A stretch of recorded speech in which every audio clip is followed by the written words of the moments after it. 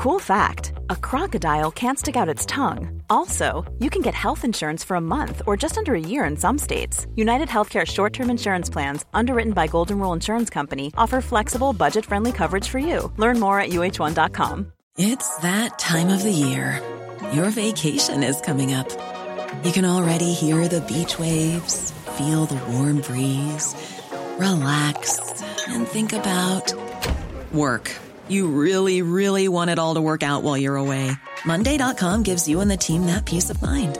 When all work is on one platform and everyone's in sync, things just flow. Wherever you are, tap the banner to go to Monday.com.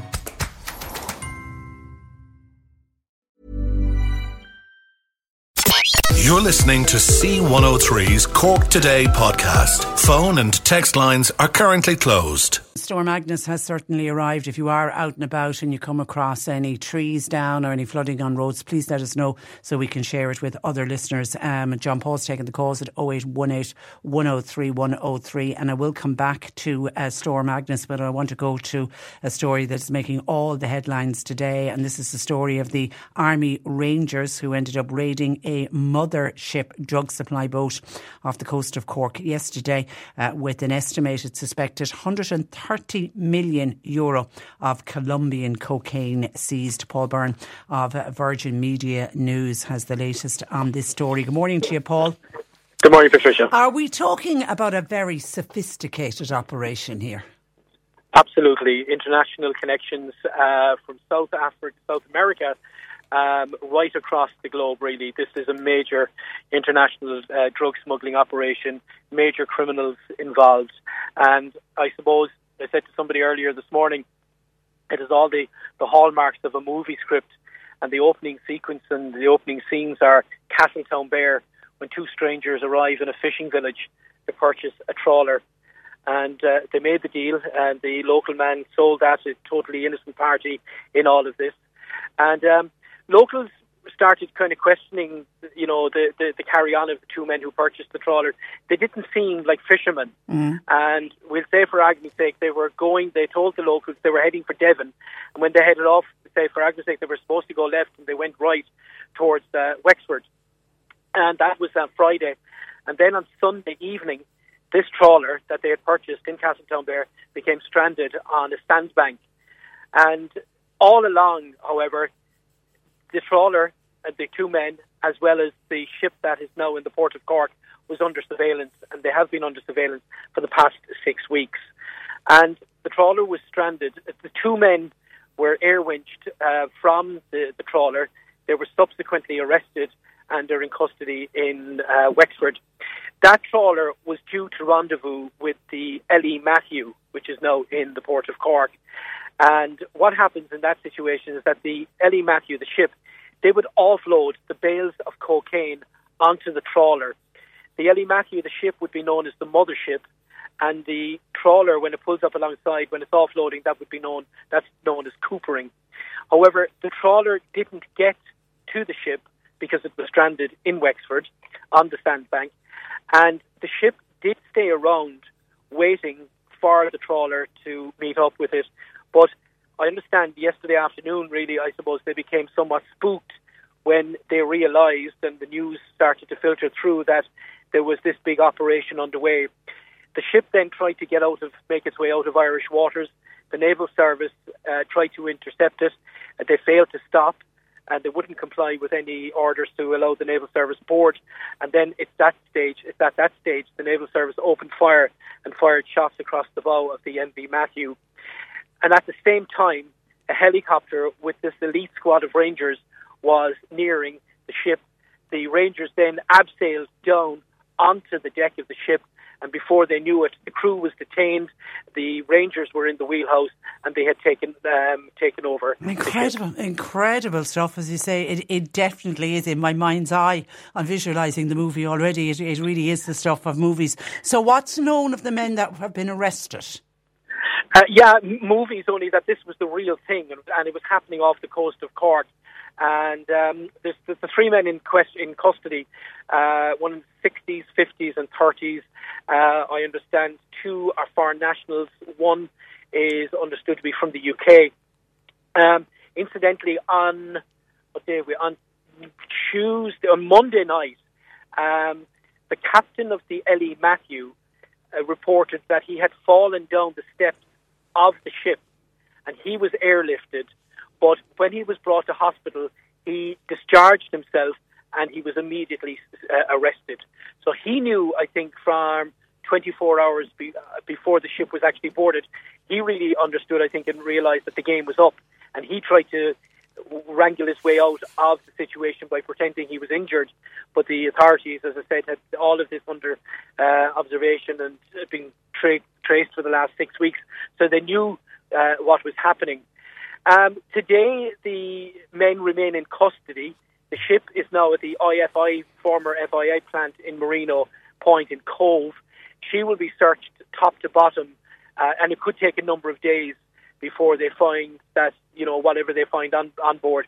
At the moment, our understanding is that there's bales and bales of cocaine, possibly with a street value of up to 130, 150 million euros. Goodness me. That wasn't all destined for the Irish market. No, this would have been destined for the UK. Oh, okay. Yeah, and because, look, it's kind of accepted at this stage for every interception and every seizure, 9 more, between 8 and 9 others will go undetected. The Irish coastline is wide open for abuse, and basically the Irish coastline is seen as a soft touch. So, and again, we have 2 of the Naval Services vessels tied up in Cove today because there just aren't enough people to man the ship. The Ellie William Butler Yeats was the one on duty yesterday, and while the other 2 remain tied up. But as I said, the ship with the Matthew will be searched from top to bottom today. They'll offload bales and bales of cocaine. They will also carry out a dive on the hull of the ship to see if any compartments, if there's anything in the hull has been cut, where they could store other bales in the hull. And there's also a possibility, because this is happening from time to time, that there could be torpedoes attached to the hull, which is another way of smuggling in drugs. If sometimes the ships don't actually store the drugs in the cargo hold, that they'd have them in torpedoes attached to the vessel. Because on one occasion last year, the year before, there was a torpedo found washed up near Shannon with a quantity of cocaine. So these are extremely sophisticated operations, and the people behind it will do everything they can to get the drugs from A to B. And I've no doubt, once that shipment left South America 6 weeks ago, the cartel was already planning its next move. Incredible. And is there any evidence, Paul, that any of the cocaine, the bales were thrown overboard? Nothing yet. The trawler will be searched, but as I said, we don't think that trawler has anything on board. It didn't manage to meet up with the ship, but they obviously will be examining charts and so on and so forth when they manage to board the trawler.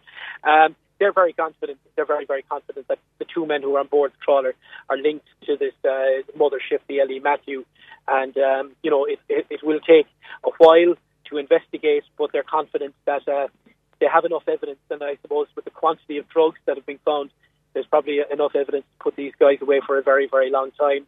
Already there is talk that this is going to be one of the biggest seizures in the history of the state. You must remember Dunlock Bay a couple of years ago when the bales of cocaine were washed up. We're talking 400 million at the time. So that was, at that stage, the biggest seizure in the history of the state. So it'll be interesting to see. However, last night, a source close to the investigation said this mothership, having left South America, there is a very strong possibility that she did offload drugs along the way. And if that's the case, there is the possibility that the intelligence will show that, because she was being monitored. Monitored, but it is very much been seen as a major win for drug enforcement agencies. Oh yeah, I mean, 1 bale, 100 bales. It's a bale and it's off the street, and that is whether it was going for Cork, Dublin, Limerick, Eastern Europe, the UK, whatever. It's a success, and it's all down to the great work of the Irish state agencies here, which have come in for a major round of applause all round. But it's also highlighting the lack of resources that the state agencies are receiving from the government. Maybe this will act as a wake-up call, and that remains to be seen. Well, finally, do you think that the Colombian drug cartels, will they adjust their attitude to Ireland now after this operation? Absolutely not. It's wide open for abuse. You know, you have experts, Cathal Berry, a former member of the Rangers himself, saying, you know, as I said a while ago, they're planning their next move. It's a small little price that, like, okay, it might be worth street value, 200 million, but there were so many other people around involved in that shipment that one person might have lost 2 million, another 5 million. That's small change to these guys. I know, with what they're dealing with, the amount of money changing hands. Okay, listen, Paul, thank you for that. Are you out and about this morning? Are you getting blown all over the place? I'm out and about. You know, at the moment, it's just like a very dirty day in general in Ireland. Nothing major. Now, some people are saying Agnes is short-tempered and she may flare up a little later on. Sure, what do you expect? But we'll just wait and see. Steady now. Steady. We'll wait and see. I say that, you see, I'm very brave because you're in Mallow and I'm up in Cork. Well, just stay dry and stay safe, Paul. And thank you as always for joining us. Good morning to you. That is Paul Byrne of Virgin Media News. With the very latest on that story of that major drug haul. 0818 103 103. Just by the way, on Storm Agnes, and we spotted this morning in the Southern Star, because we've been talking about the fact that Storm Agnes is the first named storm of this winter season. And do you believe Agnes is named after a West Cork scientist? Agnes is Agnes Mary Clerk. She was a Skibbereen-born astronomer, lived in Bridge Street, where I'm told a shop front still bears the family name Clerke, Clerke. She's credited as being the founder of what is today referred to as popular science.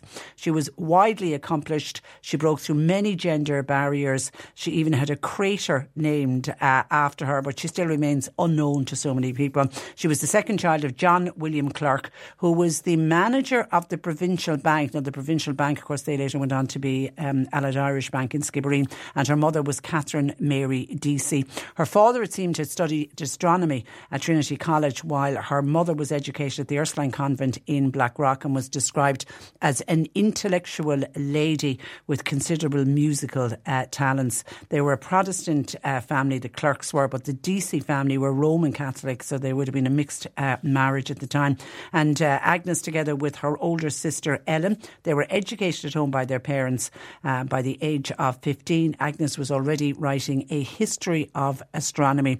Now, her love of astronomy, it seems, came from the fact that her father had a 4-inch telescope, and she grew up fascinated by the night sky.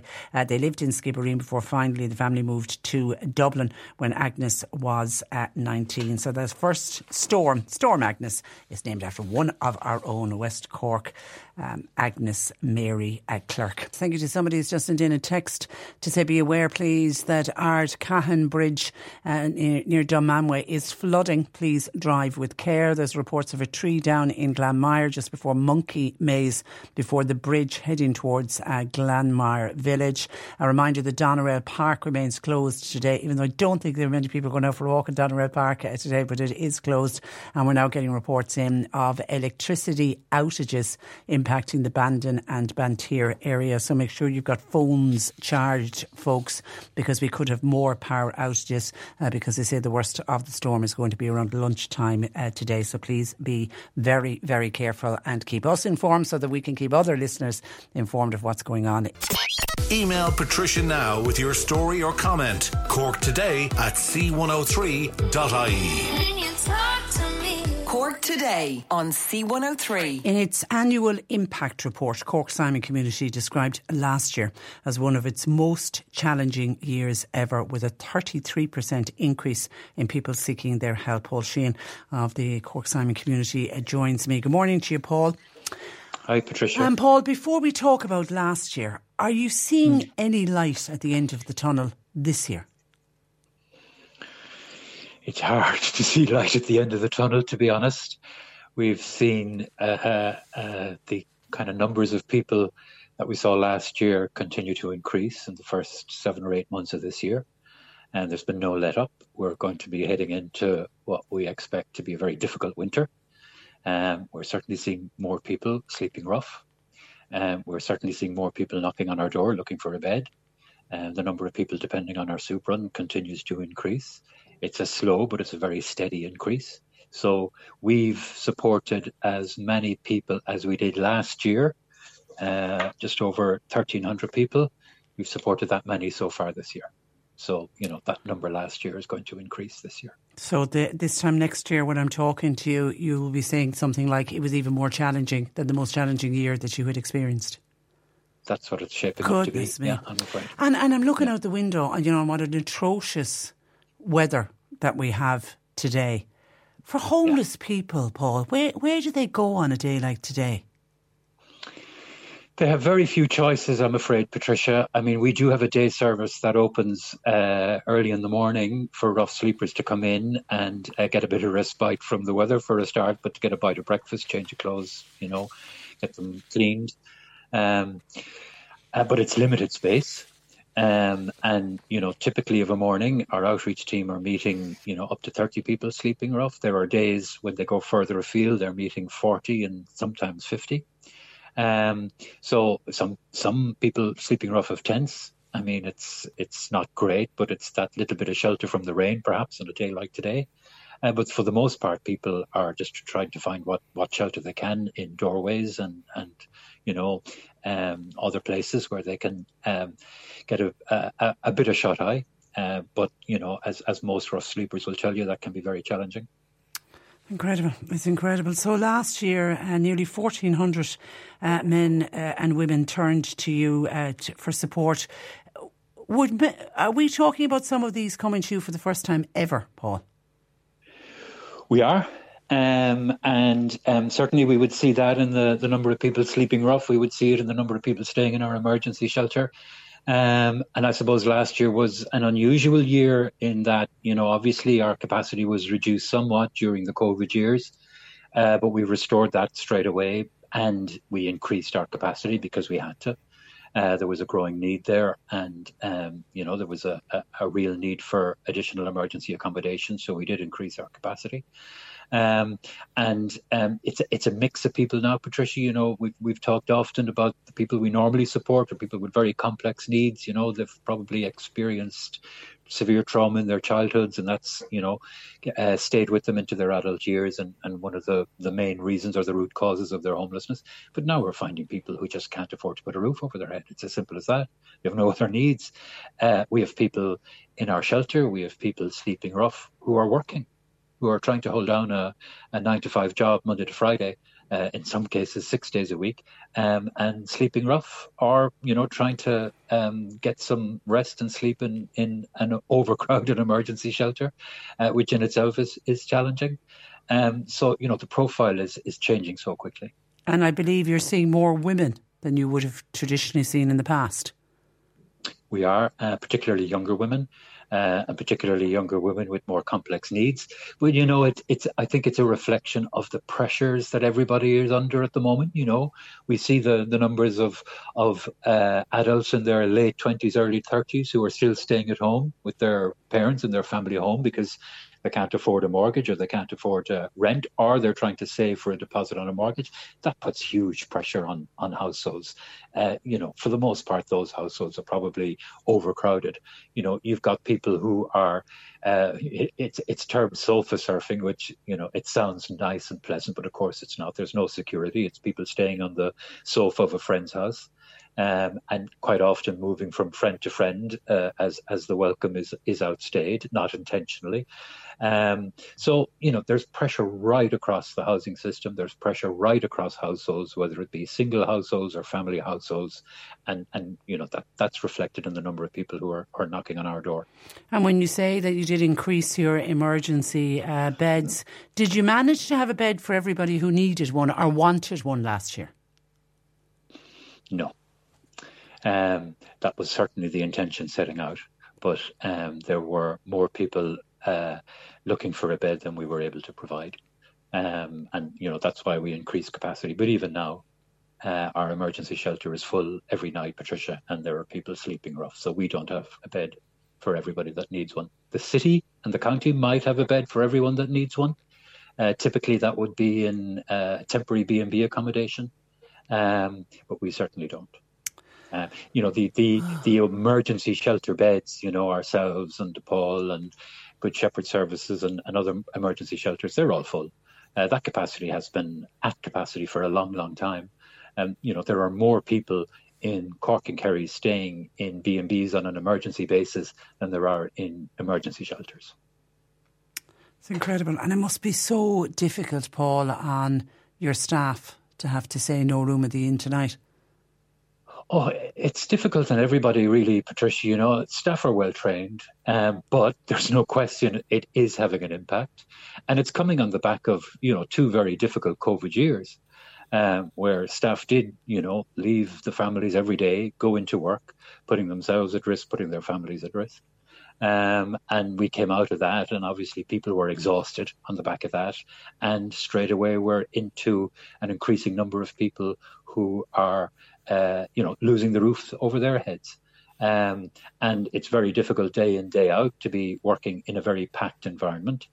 Typically, we have, 70 odd people staying in our emergency shelter every night, 74, 75. If you were talking to me 3 or 4 years ago, that would have been 44. So that's the kind of measure of increase. Every spare place we have is being used. On a night like last night, we try and bring extra people in again on a very temporary basis, but it's like somebody sleeping under the stairs, somebody sleeping in the TV room, somebody sleeping in the rec room. And when I say somebody, you're probably talking about 2 or 3 people, just to give people respite from the severe weather, and particularly people who might be especially vulnerable to sleeping out in weather like this. And that puts huge pressure right across the system, staff, volunteers, people who are depending on the emergency shelter. It's very difficult to get a night's sleep quite often. So, right across the system, there's huge pressure. But I'm trying to find a positive in all of this. There was some positives last year. You did support people to move from homelessness to secure, affordable housing. That's a huge positive, Patricia, and that's what you hold on to, 71 people, most of them long-term homeless, and it's defined as, somebody who's stuck in an emergency shelter for 6 months or more. And more often than not, it's much longer than that. But 71 people, it's the most people that we help to house in any one year. And that is a huge positive, despite all the challenges that were there. And we're now supporting 204 people in tenancies who were formerly homeless. Awesome. And we enhanced our housing team just to make sure they remain housed and don't return to homelessness. Another 46 people in high support housing. This is, a few houses around the city where people can't live on their own, so they're shared housing and they're staffed around the clock, so the support is there permanently. I mean, that's a huge positive. But yesterday, I was at an annual awards ceremony that we have here, a graduation ceremony for people who participated in training, education courses, and, who we supported back into employment. There was about 200 people in the room. It was hugely positive. I mean, it was electric, Patricia.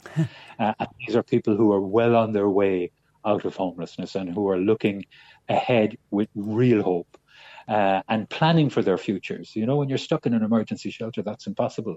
When you're sleeping rough, it's doubly impossible.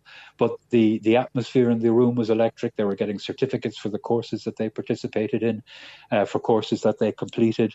A few of them spoke on stage. One man stood up and he said, one of the first things he said was, today I'm 2 years sober. But actually, he said, I'm 1 week off from being 2 years sober. But the room erupted, in applause. And that must bring great joy to all of you and to all of the volunteers to see the difference that you can make. Yeah, and it just demonstrates that no matter what's going on out there, Patricia, when you're talking about light at the end of the tunnel, that's the light, really. Despite all the pressures, all the challenges, all the difficulties, people are turning their lives around. The level of support that we get from the public, the support that we've had from the local authorities and the HSE, our partners who we're working with, has been tremendous, I have to say. And, because of that support, people are able to turn their lives around. Lives are being changed, lives are being saved. And, one man on stage yesterday talked about how, the people who were supporting him saved his life. And that's what you hold on to. And that can still continue to happen. Okay. And obviously we can't do it on our own. Yeah, and I know people are extremely generous to the Simon community, but you did end the year on a deficit. We did, an unprecedented deficit, I have to say, over €750,000. And that's, really because of the pressure that was across the organisation from the increase in homelessness. Obviously everybody's experienced the cost of living increases. We all are experiencing the negative impact of inflation. There were already very high rents. All of that, as we've been talking about, brought more people to our doors. We had to increase emergency capacity. We strengthened our outreach team to respond to rough sleeping. We enhanced our housing teams. So as I was saying earlier, people who are housed wouldn't return to homelessness and the best chance of holding on to their tenancies, and all of that put huge pressure on our finances. But we've been working on that since the beginning of this year, looking at what we can save cost-wise, looking at ways we can increase our finances. Again, the support we've been receiving from local authorities and the HSE has been tremendous. And I think we'll be in much better shape financially. Brilliant. It's looking like that now anyway by the end. And I know the good people of Cork are always extremely generous when it comes to Simon, and long may that continue. Paul, you do incredible work, you really do, you and all of the workers and all of the volunteers. I'd love to see the day when we wouldn't need your services, but I don't think that's certainly not going to happen anytime soon. But listen, thank you for taking time out to talk to us today. Thanks a million, Patricia. Thanks for your time. Good morning to you. That is Paul Sheehan, who joins us from the Cork Simon community with their annual impact report out yesterday. 0818 103 103. Some WhatsApps coming in. Mag says there is a tree branch hanging out over the road on the Kilbrint to Kanturk Road. It's just beyond Philpotts Cross. As you head towards Kanturk, please drive with care, because if it's hanging at the moment with the way the winds are going, that very big branch could come down. So please be careful. And someone said there's power outage in some parts of Dunman Way as well. Cork Today on C103. Now, hundreds of parents nationwide are facing childcare issues this week, with providers shutting their doors for 3 days strike action as the funding row with the government escalates. Yesterday saw childcare providers gather to protest at the gates of Leinster House, of which one of them was Mela Finn from Mulberry Montessori School in Mitchelstown, who we spoke with last week and once again joins us. Good morning to you, Mela. Good morning, Patricia. How are you? I'm very well. Now, as I mentioned, we did speak with you last week in advance of this 3-day strike action. Firstly, have parents been very understanding and very supportive of what you're doing? Yeah, the majority of our parents have been. We obviously we were putting up kind of posts on our WhatsApp group yesterday, kind of letting them know how we were getting on and how we were progressing, and there's a lot of support back from the parents saying well done and best of luck and hope everything works, for you. So yeah, in general, yes, and I even had one of the parents emailed me yesterday that he had sent on letters on to our, the TDs in the local area as well, and he wrote a fantastic letter in support of us as well. Brilliant. So, and I don't know how much you would have heard of the programme after you were on last week, but we had a lot of really lovely texts and messages in from families whose children would have been in your school over the years. Some of them were lovely. I remember one stood out was a mum whose daughter was 14, and she still talks about the time that she was in your Montessori school. So it was lovely. It was really nice just to pass that on to you. Now, how do you feel yesterday's protest went? I think it went well, in the sense the turnout was excellent. I mean, I've gone to previous protests over the last year or so, and I mean, you're talking maybe a couple of hundred people, maybe 300, very, kind of, it's a bit disheartening, I suppose, when you're there and you're trying to make a change for the whole sector, and this is what the turnout is. But yesterday, I mean, the estimates were there were about 3,500 between providers, parents, educators, which was fantastic. And I mean, they were even, the organisers at the Federation of Early Childhood Providers were blown away with the support that they got, because, they weren't expecting that there'd be such a great turnout. So, it went really, really well with regards to turnout. Now, whether that's going to make any impact on, the Minister and the Department, I don't know. Only time will tell. I know in advance of the protest, Roderick O'Gorman said he was disappointed at the 3-day strike action, saying huge progress has been made with increased increased investment. He said there's better pay for staff and reduced cost to parents. You obviously wouldn't agree with that statement. No. The reduced cost is getting there for the parents, but in reducing the cost, what's happening is he's reducing the cost to them, but he's making our lives more difficult in the sense that our costs, are still going to be the same, regardless if he's reducing the costs for the parents. We still have to pay our bills and everything, but there isn't enough funding coming in to cover that cost. Yeah, I know, because the department point out, that €1 billion has been provided to your sector for in this year's budget. But, what you and other providers have said to us, it's simply not covering things like the effects of inflation or meeting the pay demands. I mean, that's the answer, isn't it? There's that, and also, the people there, are the people who are kind of the heads of the federation. Like, they have asked for numerous times for a breakdown of the funding that's coming into the sector, and they're not being given it. And why not? Why are we not getting this? Is there something? Is the money going elsewhere that we're not seeing? Because the money is coming in, but it's not just going to the providers. It's going to county childcares, other what would you say? Support groups for early years educators and providers, but it's going towards those.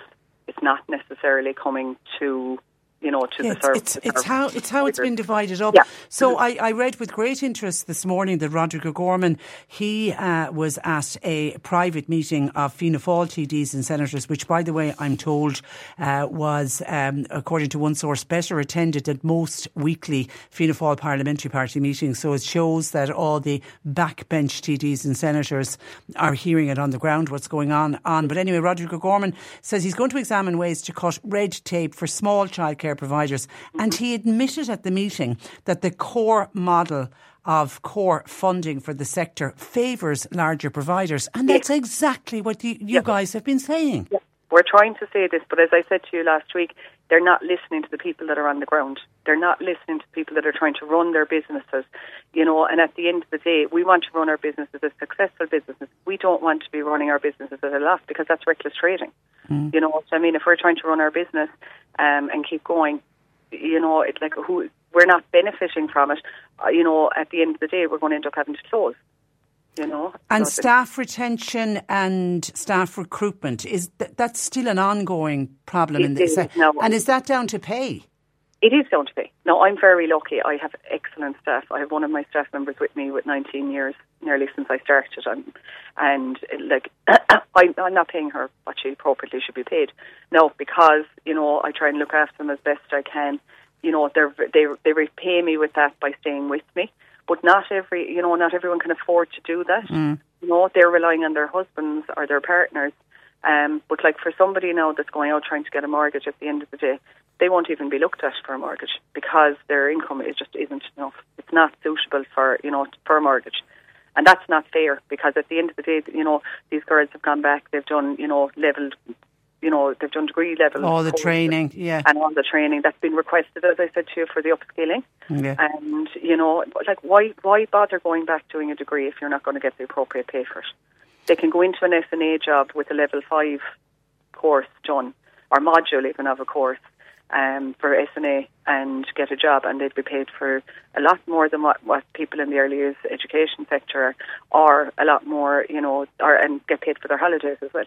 Yeah, and as you said to us last week, it's not that this isn't greed. This isn't you trying to say, I want to make more profits. You just don't have the money to pay. Okay, you've organised a protest outside. Thank God it's tomorrow and not today, I know. Mela, can I say? It would have been tense. The gods are definitely with you. It's Super Value in Mitchellstown. That's right. And there's a lot of the providers, that would be more rural around the area. So we have people coming from Doneraile, people from just outside Mitchellstown, who'd be just out the country that little bit more. People who are in Kilworth, Glanworth, and people are coming in into town to join us from all the local areas to support us. And they're in the same boat as I am. You know. Okay, well, we wish you luck with that tomorrow from 9 a.m. to 11 a.m. Super Value in Mitchelstown. Listen, Mella, keep fighting the good fight. It's a shame that you have to do it, but keep it up, and we thank you for joining us once again on the programme. And thank you for supporting our cause as well, Patricia. Thanks for listening to us. Good morning to you. Bye-bye. That is Mella Finn. And Mella is the founder and owner of Mulberry Montessori School in Mitchelstown. Now, just the latest on damage caused by Storm Agnes that people are contacting us about. Electricity outages are now coming in hot and heavy. They're impacting areas of Drumtariff and the Rathcoole area near Mill Street. Also hearing of electricity outages affecting Crookstown and the Bale and Blaw areas of West Cork.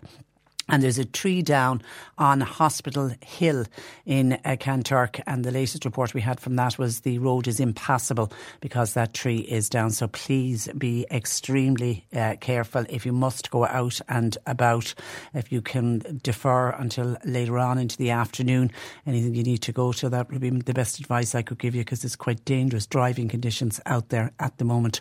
0818 103 103. Keep us informed if you come across anything in your area. Text or WhatsApp us to 0862 103 103. And of course the email address always available to you, CorkToday at c103.ie. Now, on other issues, we kicked off the programme by talking about that major drug seizure that happened yesterday. Well, that's prompted a West Cork listener to say, Patricia, hope this message finds you well. It does, thank you for asking. Can I just say, well done, says this listener, to the Irish Army Ranger Wing, the Navy, and everyone else who was involved in catching the ship yesterday full of drugs. Our defence forces should get better pay and conditions, and certainly should be getting much more respect from our government for the work that they carry out all year round. I'd like to say thank you to the Irish Defence Forces for keeping us safe.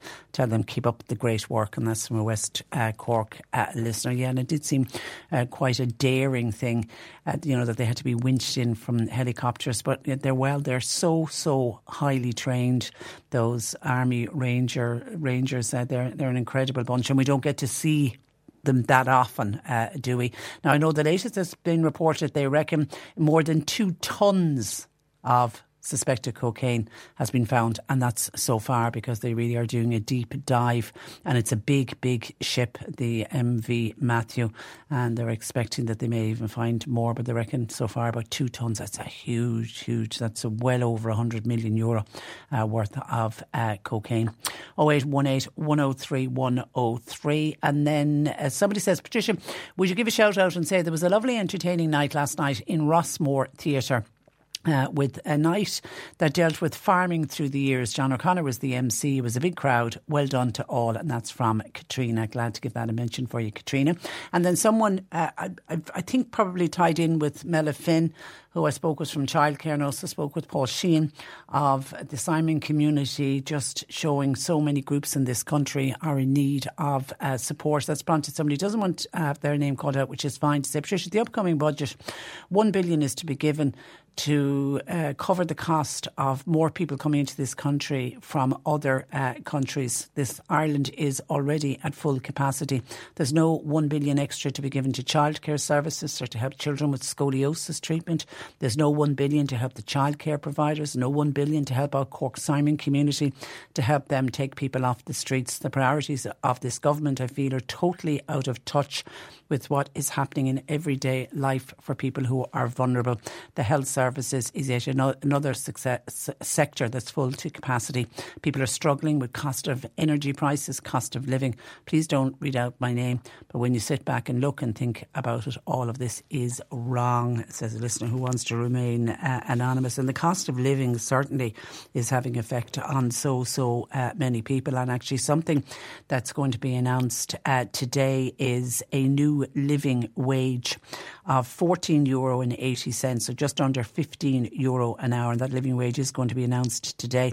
Now, the living wage is the minimum rate of pay required for a full-time worker without dependents to be able to afford to live. Cost of living pressures has led to an increase of 95 cents over the figure that they announced last year. Last year it was at €13.85. So it's going today to just under €15.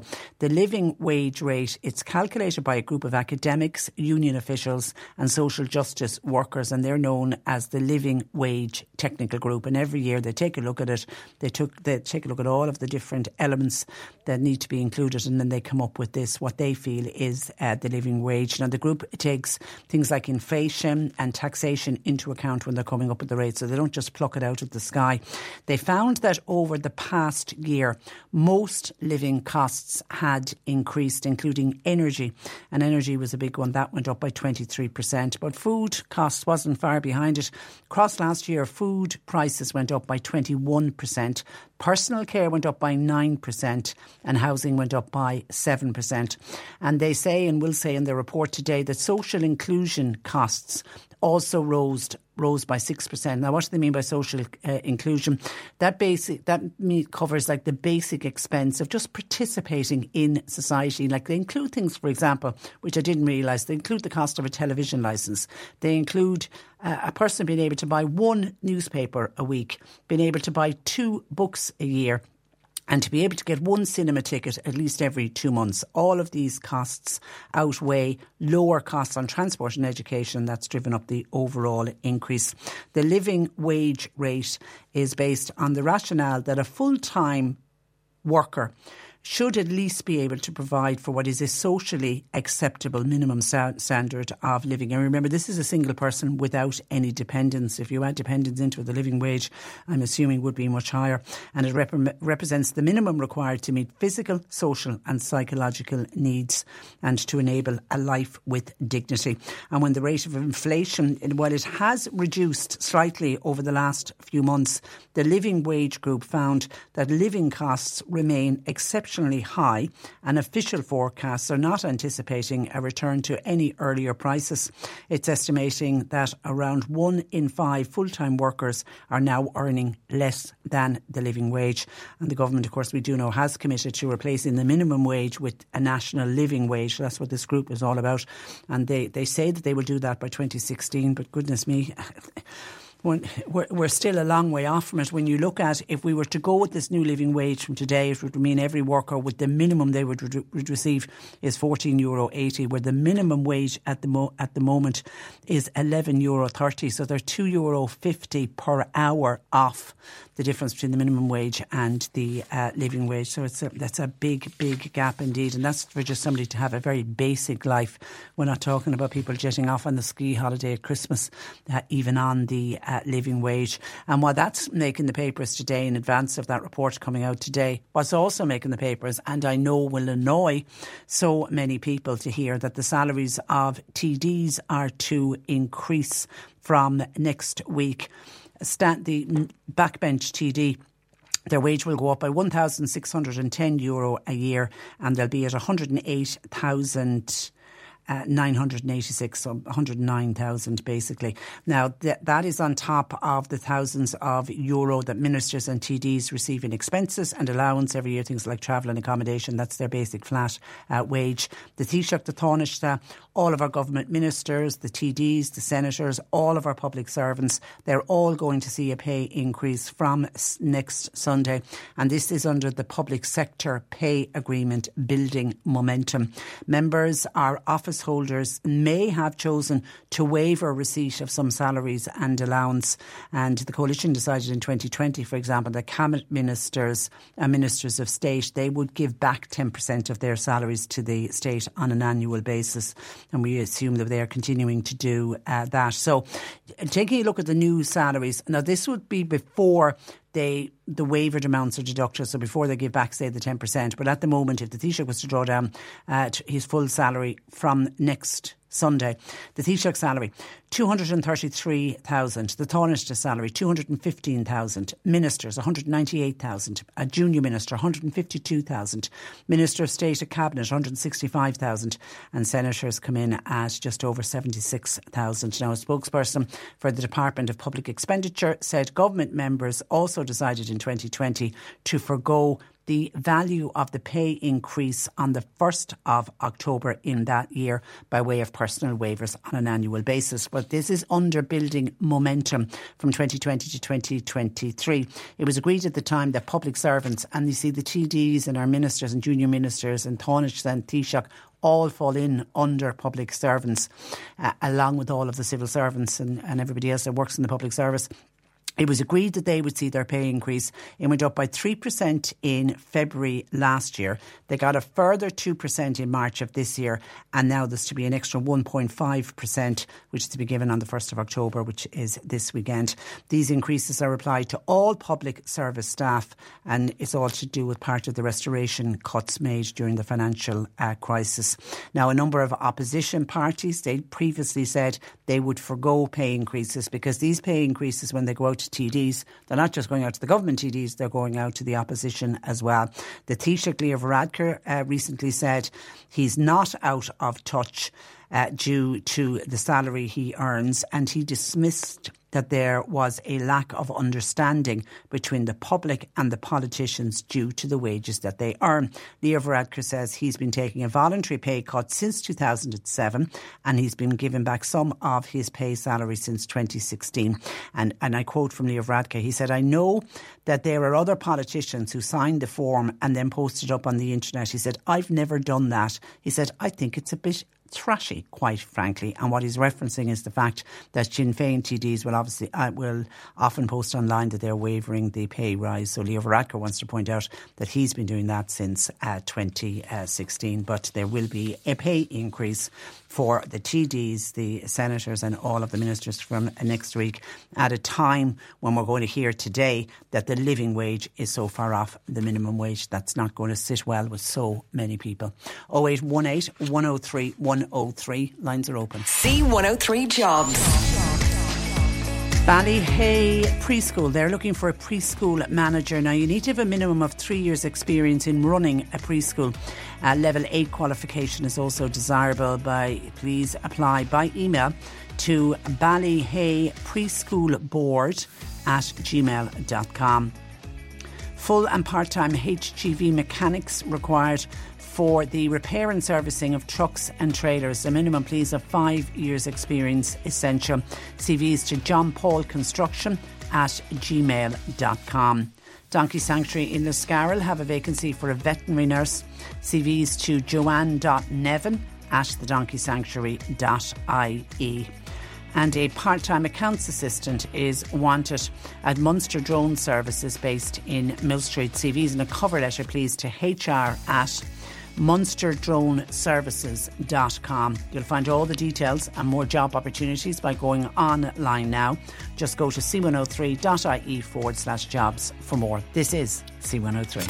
Cork Today on C103. With Corrigan Insurance's Macroom, now part of McCarthy Insurance Group for motor, home, business, farm, life and health insurance. cmig.ie.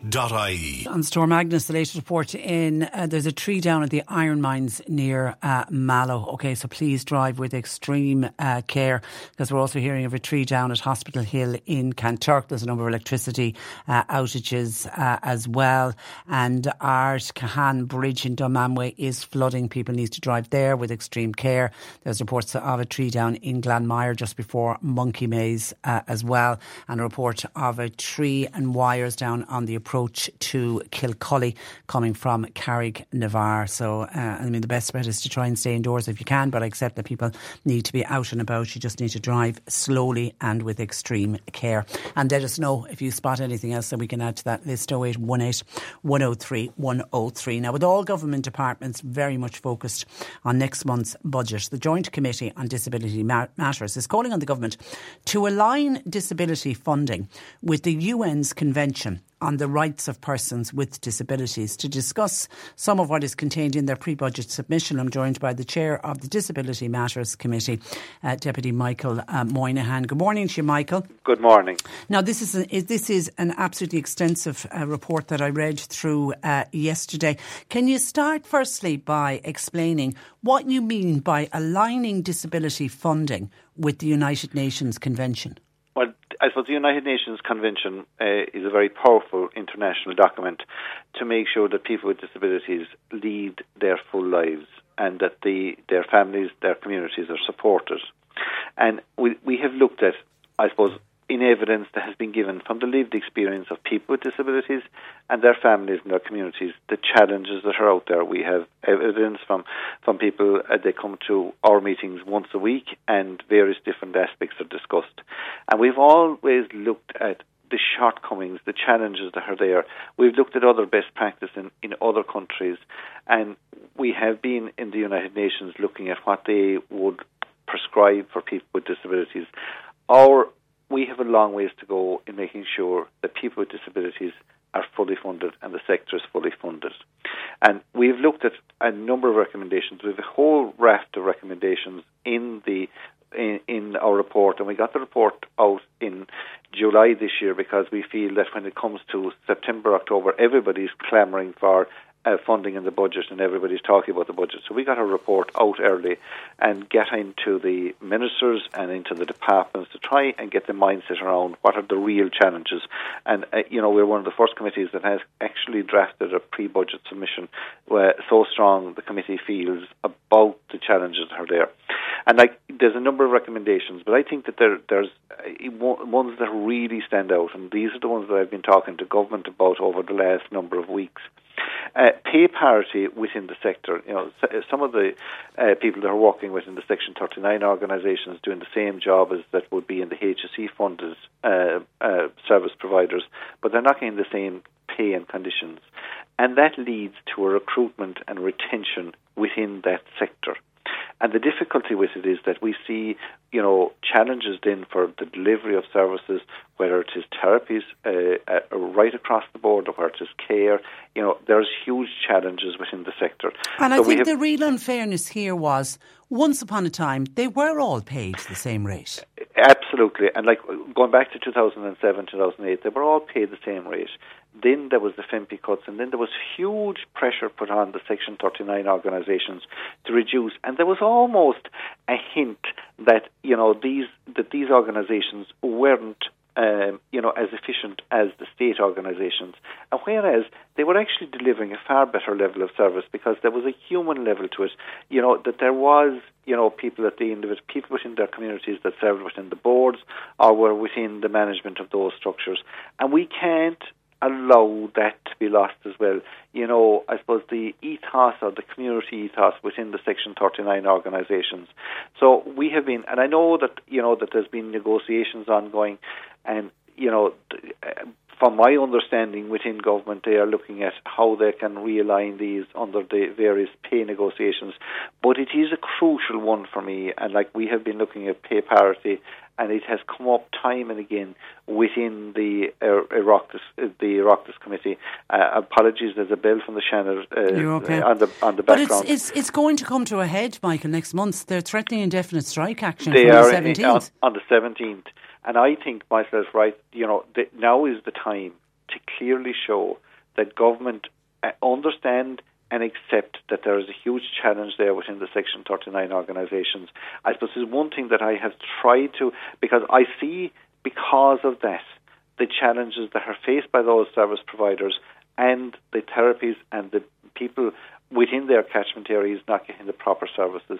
So we have been challenging, and that would be one of the number one. And this is an issue that I have, we have been negotiating over the last year and a half, 2 years in relation to it.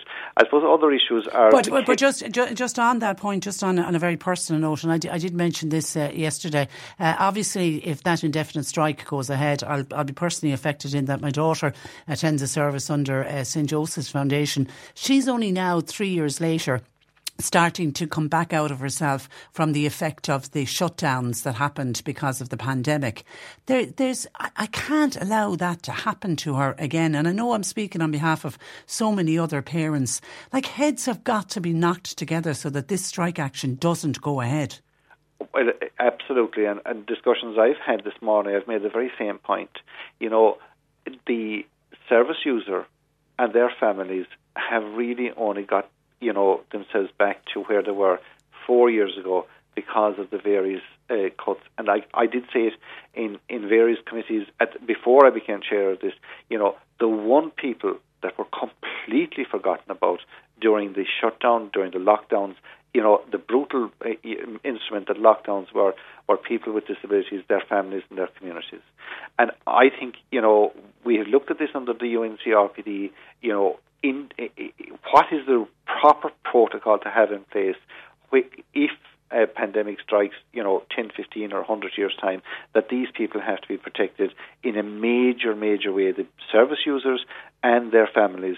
And they were really forgotten about. And they can't be forgotten about again. Yeah. And if we allow a full all-out strike, we are going back to where we were in March of 2020. Yeah. And I think, I would hope that everybody accepts that is not something that the state or the government or can allow happen. Okay. And and I know there'll be more spoken about it, I assume, between now and the 17th, but I want to go back to your pre-budget submission, and actually something that we spoke about yesterday on the programme. I spoke about medical cards. In particular, it was for people with spinal cord injuries, and I think so many of our listeners were shocked to know that if you get a devastating spinal cord injury that God knows can happen to any one of us or any one of our loved ones, you're not automatically entitled to a medical card. You have to go through means testing. You have to go through means testing. And I suppose, they say the first thing you have to do in any of the medical cards is you go through the means test, and then the medical condition or the medical issues are looked at on a concessionary basis or on an exceptional needs. So if somebody who has spinal injury or an injury or an illness that is life-changing, and lifelong. You're never going to recover from it. That's right, lifelong. And very serious medical diagnosis. They look for a medical card. The next thing you say, well, we have to get your finances first. And then you're putting the burden on them to get, documents and everything else. And they have so much going on in their head. And, we would see in our own operation, we see the pain to have to ask them for these documents to try and get it through. And, if you have a very serious diagnosis, a medical diagnosis, or a spinal injury or life-changing injuries is one thing that should be automatic entitlement to a medical card. And if it's only automatic entitlement to a medical card for a certain period of time to allow them to get all the documentation, that should be the case. But specifically with people with disabilities, and, from a social point of view, I suppose the care of people with disabilities is changing, and I would hope changing faster than in terms of social care rather than medical care. And there is an encouragement to get people that are, able to participate in the workforce, maybe 2 or 3 days a week, or in terms of different social programs that are being developed over the while, and get them there. For therapeutic value, get them out and involved in their communities as well. And the first thing that they will say is, if I take this job for 2 or 3 days a week, will it affect my medical card? Yeah, we heard that yesterday. And it's stopping people leading an independent life and who want to contribute to society and who want to get back to work. Yeah, and what I would say to us is the secondary benefits. The medical card for somebody who has a disability is very, very precious, because they don't know the time or the hour that they will need medical assistance.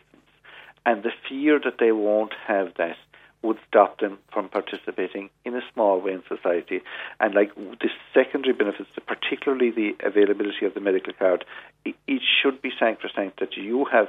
I know that there is, when you go back to work, that there's a certain time period that you can hold on to your medical card, but that should be extended, because if people satisfy certain criteria, to make sure that they have that cushion, that they are comfortable in taking up employment. Yeah, but it should be a medical criteria, not a financial. And then on housing, coincidentally, we spoke with the Cork Simon community this morning. We know we have a housing crisis. Housing crisis, though, for people with housing needs for people with disabilities has to be looked at. It has. I suppose we are looking at, in various discussions we have at the committee, about universal design, about making houses more accessible to people with disabilities. And we have some people, who have come forward to us because of their circumstances of where they're living. They're almost housebound because their mobility would be so curtailed that they won't be able to get in or out steps. And over the last while, we've seen costs increase dramatically.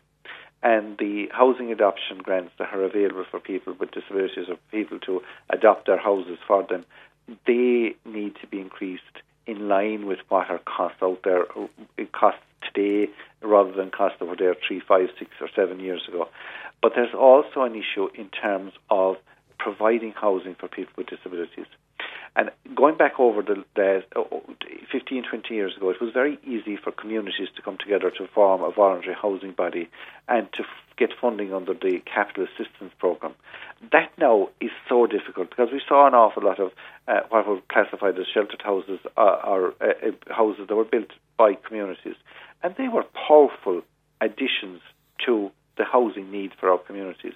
And we need to make sure that the red tape and bureaucracy that has developed around them is eased off and is encouraged, because even the Section 39 organisations going back over the years, they would have got funding for 3 and 4 bedroom houses, and under the decongregation they would have been able to have long-term residential units for people with disabilities.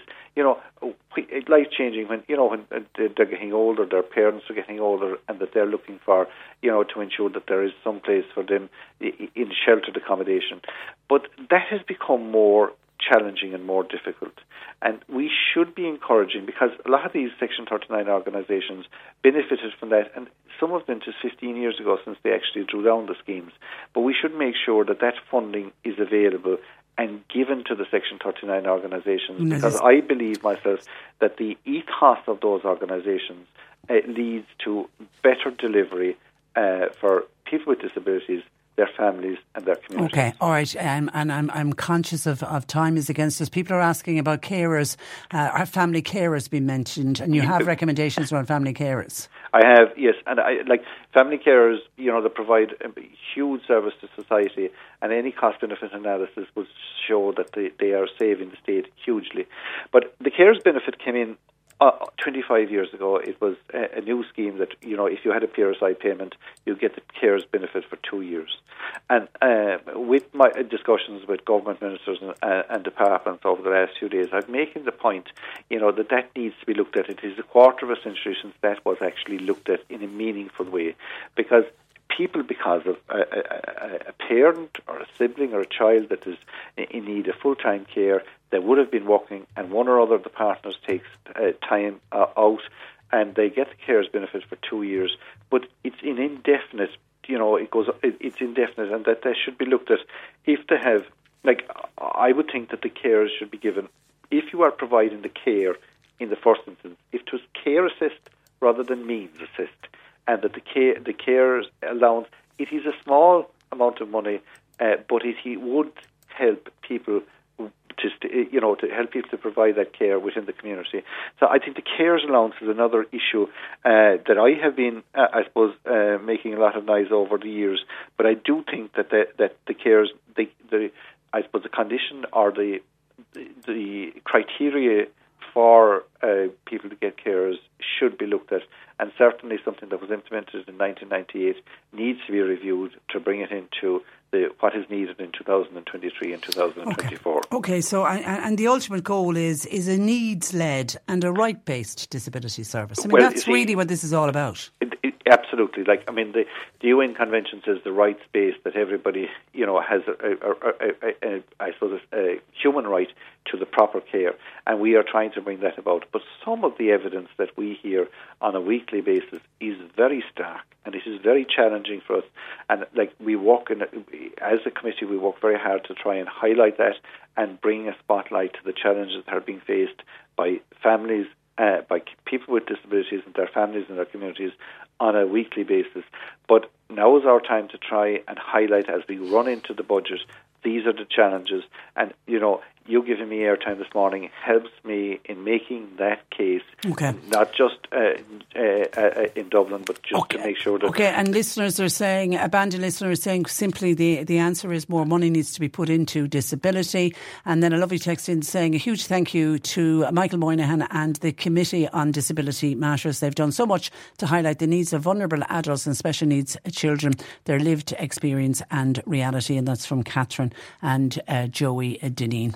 Okay, listen, we leave it there. Micah, we wish you luck with all of your recommendations. It runs to nearly 60. I think, fingers crossed, that you'll get some of them across the line. But in the meantime, thank you for that and thanks for joining us. No bother. Thank you. Good morning to you. Bye-bye. That is the Chair of the Disability Matters Committee, Deputy Michael Moynihan. 0818 103 103. Branches down at Ballybeg on the approach into Buttervan, somebody's just telling us, and also from the Spa Road to Oliver's Cross outside of Mallow, that particular stretch of road is starting to flood. A text in from a listener to saying that there is a large amount of water flowing down into Inishannon village.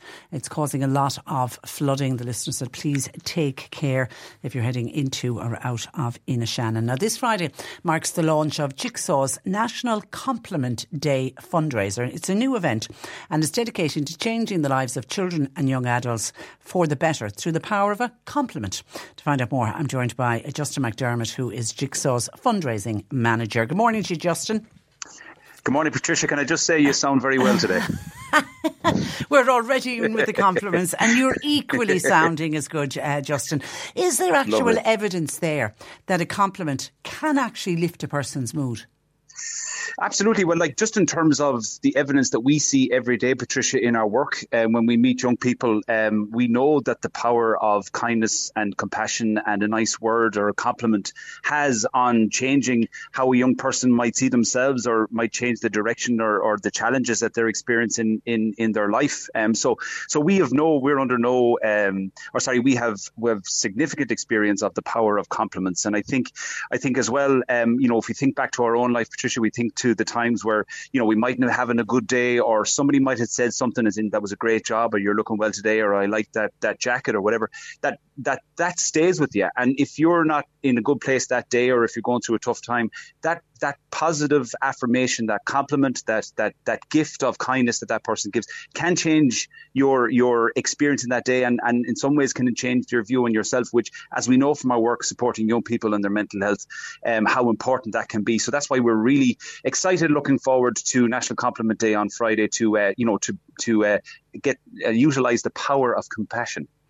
Yeah, and it's funny, when I knew you were coming on the programme, I was thinking about compliments, and I was thinking back, even when I was in school, the teachers that stand out in my mind are the teachers who were very positive and were very complimentary and told me I was doing well, rather than the teachers who were, say, putting me down. And the teachers that were good at complimenting you and, telling you you were doing well, they were the subjects that I excelled in.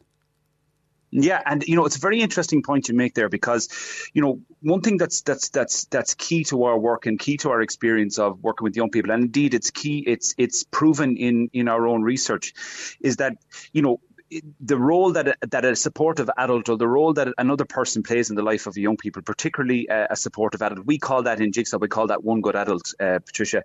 And you're absolutely right. The one good adult is the person in a young person's life. Again, that could be a parent, it could be a granny, a granddad, could be a teacher, like you'd mentioned, could be a coach, it could be a colleague, but somebody who shows kindness and compassion to that young person, and that does stay with them, and that does, as you said, it is a really important support for their mental health, and I think we hear that day in, day out with our work, that I was able to turn to my mom or my dad, or I was able, my teacher was a great support to me, or my hurling coach was a great support and told me to contact Jigsaw and would help. So you're absolutely right. And again, this Friday is a fundraiser for Jigsaw. We are looking to raise money so we can help and support more young people, but also it's a way of promoting kindness and compassion, because we all know only too well that the world can seem like a dark place at times. But as a nation, we're not great at taking compliments, though.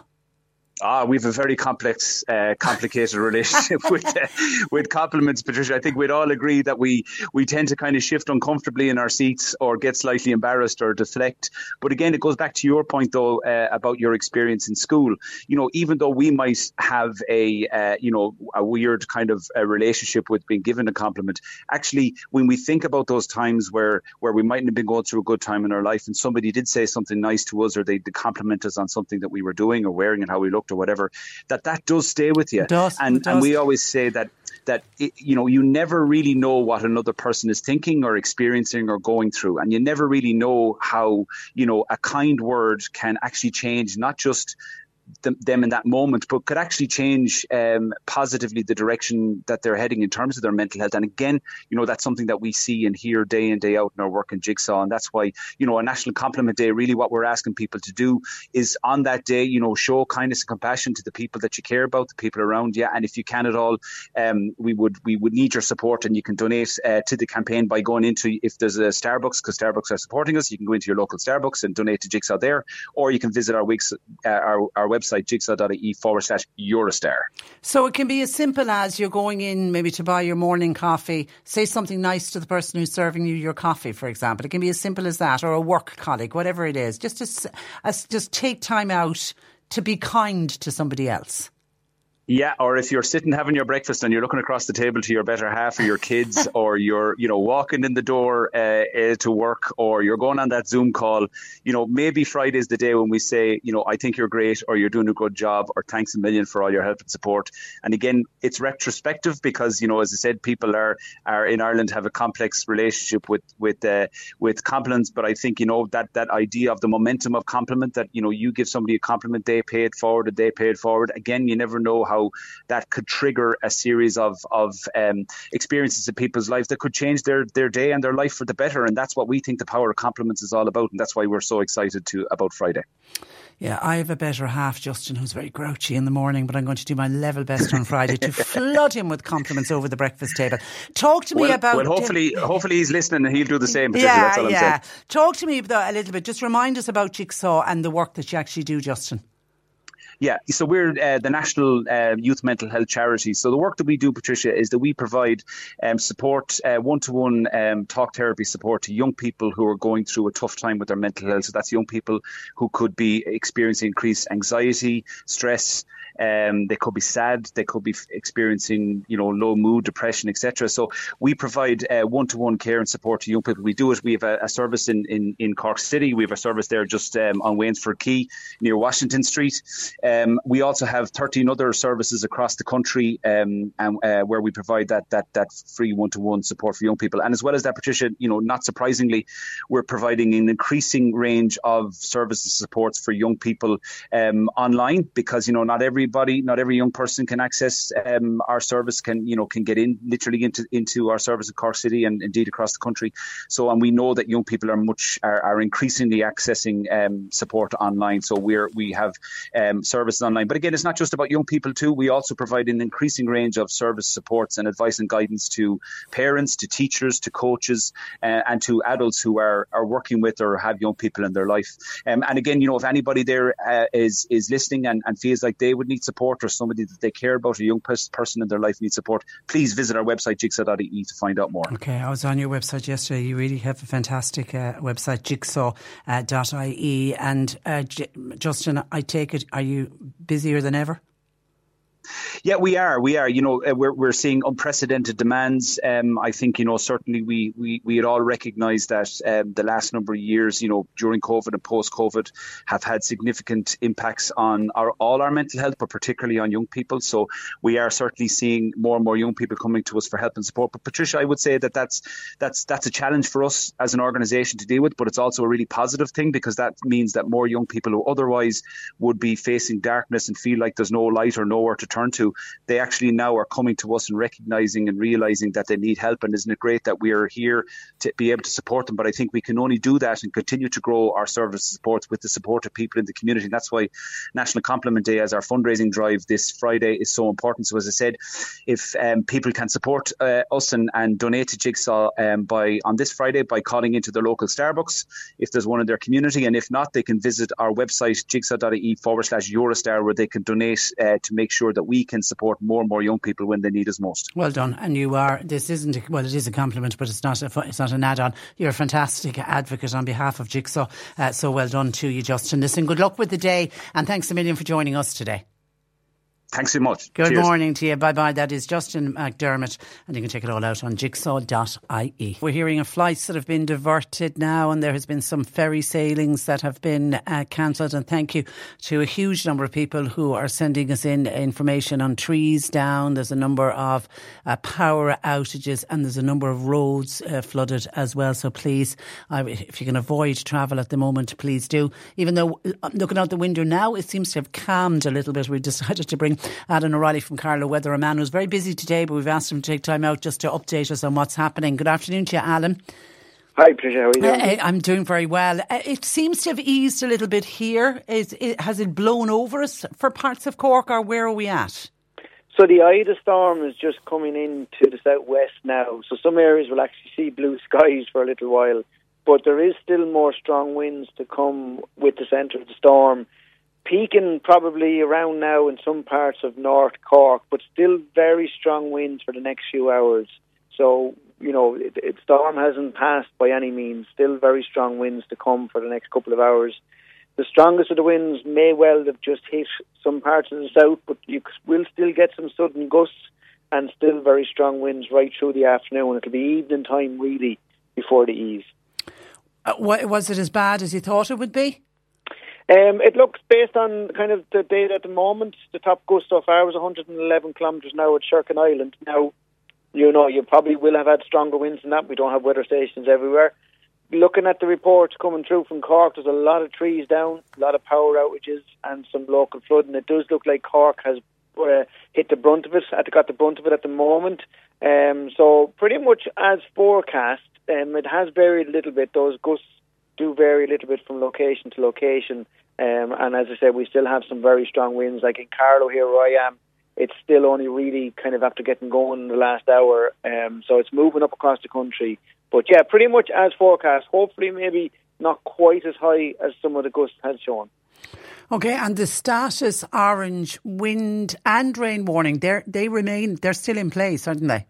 Until 5 p.m. this evening, yeah. And that's why I'm saying you're still going to have very strong winds. And you may get these little lulls as the centre of the storm moves through, and you may even see some blue skies. But don't be tempted to go out for a walk if you don't need to, because the weather will turn again, and there will still be some very strong winds. And obviously, looking at some of the pictures I've shared there from Cork, some very large trees have come down. Yeah. So just be very, very careful of that. And I think added to that, we're getting lots of listeners texting in about trees down, but there's a lot of water. There's been a lot of rainfall. There's been a very heavy rainfall, and there has been a number of local flooding events reported. And there is a risk of some coastal flooding over the next couple of hours as well. So that's another thing to keep an eye on. I just shared a video there, a report of some of the top of a roof in Youghal has been ripped off a building as well. So, the conditions are moving up along the southeast coast as well. So if people maybe are in the car listening to this, just be very, very careful, because, certainly some areas have not seen the worst of Storm Agnes yet. And a number of, as I mentioned, electricity power outages. I mean, the ESB networks, they won't go out, they won't start fixing things yet, will they? Well, they're incredible, the crews, but no, they have to wait until it's safe. Now, obviously, they'll do an assessment on each individual kind of situation, but with trees still coming down, the power outages could last. So if you do have a large power outage or a power outage in an area, always check on your elderly neighbours, make sure that they have heat. Now, thankfully, it's not too cold at the moment, so it's not a big concern from that point of view. But still, it's not nice if you're, vulnerable or elderly on your own and it's going to go into a dark evening with no lights. So just everybody look out for each other, and hopefully the ESB crews can get going soon. Good advice, good advice. And as you mentioned yesterday to us, Alan, you know, if there is a tree down in your area, farmers in particular are always very good to try and go out and move the tree to keep the flow of traffic going. You yesterday were saying to people, until the storm has fully passed, they need to be very careful. Yeah, and sadly we've seen a number of events over the years where people have tried to be the good person and go out and help and cut a tree or move a tree, and then they've been hit by another tree that has come down. And there is still very strong gusts for another few hours, so I wouldn't be going out touching any trees for the next couple of hours, to be honest with you. I mean, obviously everybody again can assess the safety. Maybe there's no other trees around or whatever, but if you do have other trees near you, just be very wary, because you could get a lull and think, okay, I'll go out and I'll tackle this tree, and then all of a sudden another tree comes down on top of you. So just another few hours. Like, we're not talking about days here, we're talking about hours. So just a little bit of patience. Yeah. Okay. Listen, as always, pleasure to speak with you, Alan. Thank you for that, and thanks for joining us. Thanks, Tricia. Take care. And you can keep up with all of Alan's. He has a superb social media account, Carlo Weather, if you want to follow Alan O'Reilly. Okay, some of calls coming into us. The Gardaí have just been on. They're closing the N20 from Keary's Garage, the N20 Plaza, heading towards New Two-Pot House, and this is due to the rising water levels and flooding. Now, diversions will be put in place. Trees are also down on the roads near Buttevant. I assume they're the checks we had earlier from Ballybeg heading into Buttevant, and the Spa Glen area of Mallow is continuing to flood.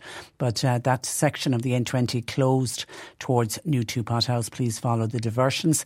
And then a listener was on to say there is a telegram wire hanging onto the road on the Dungorney Road out of Lyre. Now, this isn't down to Storm Agnes. It's been there for about a week, but the listener said he wasn't able to get in touch with anyone in order to sort it out. It actually broke his windscreen last week. Now today in the storm, the wind is blowing it like a whip. So motorists need to please be very careful and actually avoid that areas on the road, the Kilcorny Road out of Lyre. Can you keep a lookout for that? Okay, other updates that we're getting. We got that call in that Alan just mentioned there. The roof came off a building at Youghal Strand, and emergency services are en route there. It'll just show you how strong the winds have been. Kilumney is flooded, impassable for cars, we're told. And also the road from Kilumney to Crossbarry, that's also impassable. And the Spa Road to Oliver's Cross, a lot of water on the road there. I have a funny feeling that's going to become impassable soon enough because we've been getting calls in about that particular area all morning.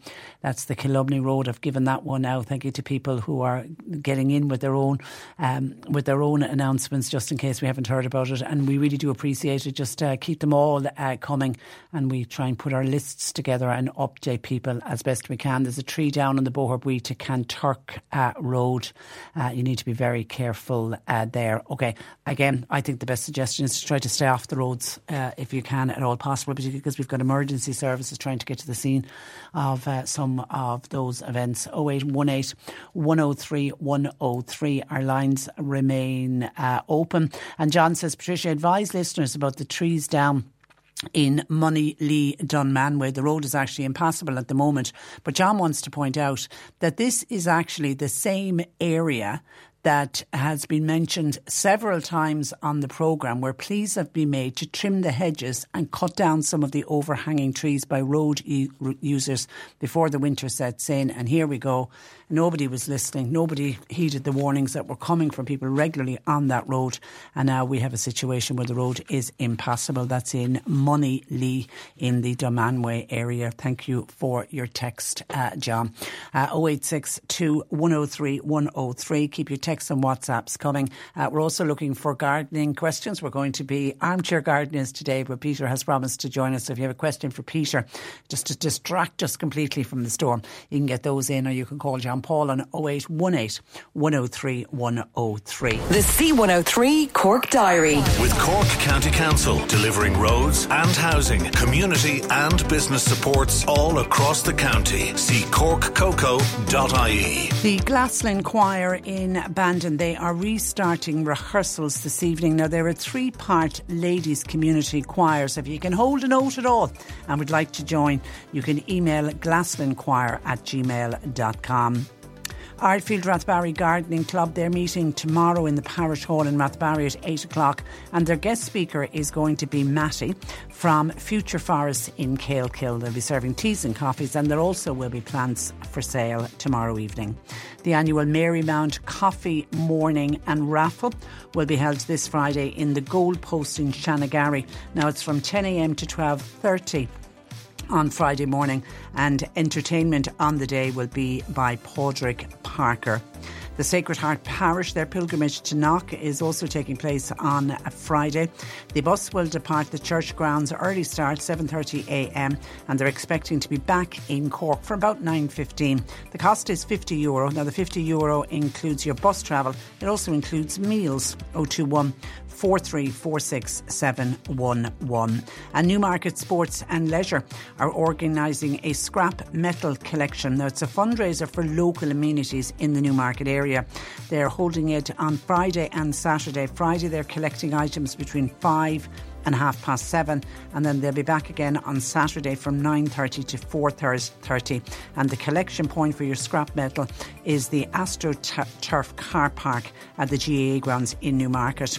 They are looking for all types of metal. They'll even take old farm machinery. They'll take tractors and cars, copper, brass, stainless steel, lead and aluminium, tractor batteries, plus motors and engines. All will be accepted free of charge. Now, if you need collection, if your item you can't get it to their collection, then they have a service available. You can call. You need to book that though, 087 6048 400. Cork Today on C103. With Corrigan Insurance's Macroom, now part of McCarthy Insurance Group for motor, home, business, farm, life and health insurance. See mig.ie. And thank you to somebody who's just sent me in a video of that roof coming off the building at Youghal Strand. It's incredible. It really is incredible, but it just shows how wild it is out there. And they're asking people to avoid the area because even in the video clip you can see cars driving by. Please be careful because the roof is kind of hanging off as well. There's a lot of debris coming off with it, so please be very, very careful and avoid seafronts, I think is the main message coming in for everyone to keep safe. A couple of things have been cancelled for tonight. The tea dance in Watergrass Hill, well actually that was due to be on this afternoon. They've taken the wise decision I think to cancel that in Watergrass Hill. And Theo Park's Rambling House, that was due to be held tonight, but they've decided to cancel it due to the bad weather conditions and the danger of falling trees for the safety of all of the friends of Theo Park, and they're going to reschedule it and hold it on Sunday afternoon the 15th of October instead, and we'll remind you of that closer to the date. But cancel for tonight. That's the Theo Park Rambling House, and the tea dance in Watergrass Hill is also cancelled. If anybody else knows of cancellations, let us know please. Noreen in Fermoy is looking for advice relating really to Storm Agnes. She said, what can she do? She lives beside a neighbour who is refusing to cut down trees. See, the council has been on and he has still refused to cut them down. Today she's living in fear with the high winds. She's in Fermoy and she said it's really bad at the moment, and she's watching these trees from her neighbours, fearful if any of them come down they're going to land obviously on her property. Well, I would get back onto the council, because I don't think if the council have told him to cut them down and he doesn't do it, then normally what happens is the council will move in, they'll cut them, and if they're a danger they'll cut them and then they'll bill him. So, I would get back onto the council, particularly as you seem to be totally living in fear. Remember, this is the first storm. Storm Agnes is the first storm of the season. We're not going to get away that lightly to expect that we won't have any more storms before the end of the winter. I can see questions coming in for Peter. Keep those coming, please. 0818 103 103. And then people commenting on other issues that we were addressing today. I mentioned that public servants, which includes all of our TDs, our government ministers, our senators, all going up from this weekend. John isn't happy or pleased with our current Minister for Agriculture. He feels the current Minister for Agriculture is not good for farmers. Would others agree? We need a change there in that post. If not, we need an election, says John. Are others not happy with the current Minister for Agriculture? And then Pat says, Patricia, listening to you calling out the wage increases for our TDs and senators, it sounds to me they're a little bit like RTE. They're all going to make millions out of their life in politics, and they don't seem to have shame. Even if you halved their wages, they would still be on very, very high wages indeed. Well, they would, because if you halved, for example, the Taoiseach salary is €234,000. So if you halved that, he'd still be on 115,000 odd euro. It would still be a high wage packet for sure. 0818 103 103. We spoke about compliments when we were talking about the wonderful charity Jigsaw that does fantastic work with young people in this country, and they're trying to. This is their first time doing it as a National Compliment Day, and obviously the idea of it, if they can get it off the ground this year, they will make it an annual event. Hopefully it'll become something as successful as something like Pieta House's walk into darkness into light, or something like the Cancer Society and their wonderful Daffodil Day. It'd be lovely to see Jigsaw take off with this on National Compliment Day. So the idea is they want us all to compliment people on Friday, and if at the same time you can donate to Jigsaw, it would be great. And I mentioned that while we mightn't be great as a nation at receiving compliments, I do remember in school a particular two teachers really that I would remember who were always really good at complimenting and encouraging and telling you were doing well, and coincidentally they became some of the subjects that I was particularly good at, and I've often thought back about it, and it was because of the way the teachers were in the classrooms, including one teacher who will always stand out as being so positive, Sister Nuala. She was a Laurentian nun. She's still with us. Fantastic woman, absolutely fantastic woman. And I spoke a number of years ago. I had her in studio with some of the Leaving Cert students. She was involved with the choir. She was great for singing.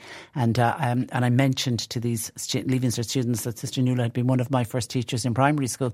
And what was she like as a teacher? And all of them just reflected back to me everything that I felt about her. So as she went through her teaching career, she never lost it, which is fantastic. That prompted somebody to say, well, Patricia, I went to a convent school in the 70s. And there was one nun who constantly used to say to me, well, you're not like your sister. And she was always putting me down. And I know to this day that stayed with me. It's actually stayed with me all of my life. See, what you need to try and do is, because I can give you the names of nuns who did something similar with me. And I was the fourth of... I have three sisters, so I was the fourth girl, the youngest one, and sort of the wildest one, and would you believe the most chattiest one. So I was constantly being compared to my sisters, and it used to make my blood boil. It used to actually make me worse when I was being, because that's the one thing you should never do is compare, particularly with siblings. But what I've learned to do over the years is you just forget about that. Instead, home in on, there has to have been a nun or a teacher who taught you in primary or secondary school that you can look back on and remember with a smile and think of something nice that they said to you, and home in on that. And I really think that's what we have to learn to do. Forget about the nasty comments over the years, and we just have to learn to accept compliments, which is one of the points that I made when I was speaking with Justin. We're just not great at that. If anybody says to me, God, you're looking well, you've lost weight, you'll immediately say, oh, you have more to lose. Now, the famous one for us females, oh, your top is gorgeous. Pennies, girl, you straight away. Or this old thing, oh, I have it ages. Instead of, why can't we just smile and say, thank you, yeah, I feel good in this. Well, that's what we have to do. We have to learn to give compliments, give more compliments. That's what we're hoping to do on Friday. But we have to also learn to receive them. Now, I touched on medical cards again today. Now, we had this on the programme yesterday when we were speaking about people with very, very serious spinal cord injuries, people who end up in wheelchairs, some of them, all of them paralysed for life. There's no coming back from a very severe spinal cord injury. And to discover that those people who have spinal cord injuries have to go through a means test for a medical card, which just seems incredible. And of course, the Spinal Injuries Ireland was saying the danger then is that people who would like to go back out to work, maybe even part-time, fearful of earning an extra little bit of money because we know how strict the means test is, and they could end up losing the medical card, and that's too much of a danger to them. Because of their injury, they need to have the medical help available to them. And it's not just going to the doctor and getting prescription. There's a whole host of other things that come with having a medical card. Well, that prompted listeners to say, hi Patricia, I want to remain anonymous, that's fine. I'm under 30. Diagnosed with a tumour God help you. It required radiation and chemotherapy. I actually found applying for the medical card extremely stressful. And I have to admit, I would have struggled to get mine only for the help of Una in Sean Sherlock's office. It had actually been suggested to me at the hospital to contact my local TD when applying for the medical card. And amazing as Una was, we shouldn't have to go to a politician to get a medical card. But by the way, I would like to thank both of them so much. Yeah. And I hope you're doing well. I hope your journey is your cancer journey is going well, and that you're well on the road to recovery. And I agree with you. It is shocking that we have to waste politicians' time in going through the process of applying for a medical card. A medical card you're entitled to because of your cancer diagnosis. And I know it's interesting that the hospital is saying to people, go on to your local TD. We constantly do it here. We constantly hear from listeners who are struggling. And, you know, for many people, they reach out to the local radio station. And John Paul is a mine of information, and he's great at getting things sorted for people. But things like that, when it comes to something like a medical card, you know, we'll constantly say to people, who's your nearest, you know, where are you living, and, you know, who's your nearest, who's your local TD, have your relationship with your local TD. Even for people that don't have relationships with their local TD, just going into the TD's office. But it is, and what a waste of time it is for the staff at our TD's office that they have to get involved in this. We should be making the process easier for people when you're entitled to something.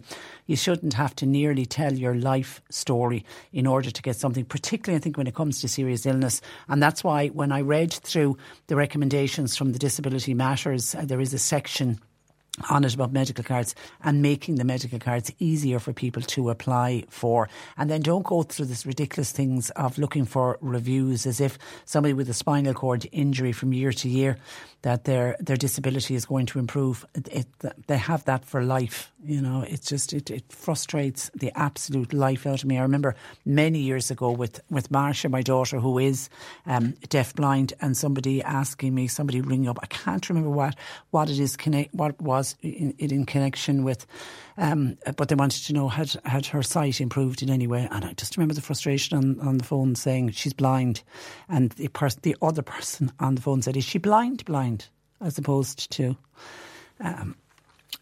having a bit of sight. I couldn't believe it. I just remember the frustration of it. And I remember verbalising back saying, yeah, she's blind. And the person said, all right, okay, sorry. And then hung up. Just, yeah. So it's you're battling. Everywhere you go, you're battling enough. And you can imagine getting a diagnosis of a tumour and everything that comes with that, and the journey you have to go on, and the treatment journey you have to go on. And you want to focus on getting well, and yet endless paperwork is put in front of you and people ringing up questioning things. It's shocking. That system so has to change. Thank you, by the way, for reaching out and sharing that with us. And just staying on medical cards, because it came up yesterday on the programme. Somebody said, Patricia, I was listening to the repeat of your programme last night, and you spoke about the fuel allowance for over 70s.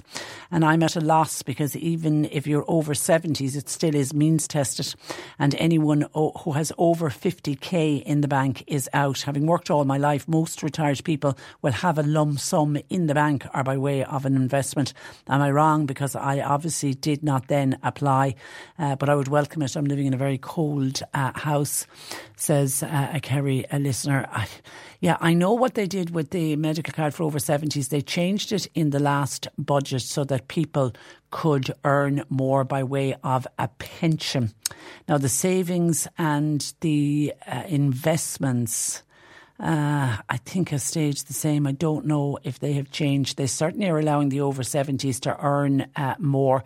For example, if you've got some kind of a pension, they are now entitled to €550 a week for a single person, or €1,050 for a married couple or people cohabiting or in a civil partnership. And that pushed a lot of people then were allowed to get the fuel allowance. People who were over 70 and might have been just slightly small little bit of a pension coming in every month, a private pension that was putting them over the limit. I'm just checking on Citizens Information and the assessment for capital and property. And your property doesn't come into it, but savings or similar investments, it's €36 for a single person, €72 €72,000 for a couple are disregarded.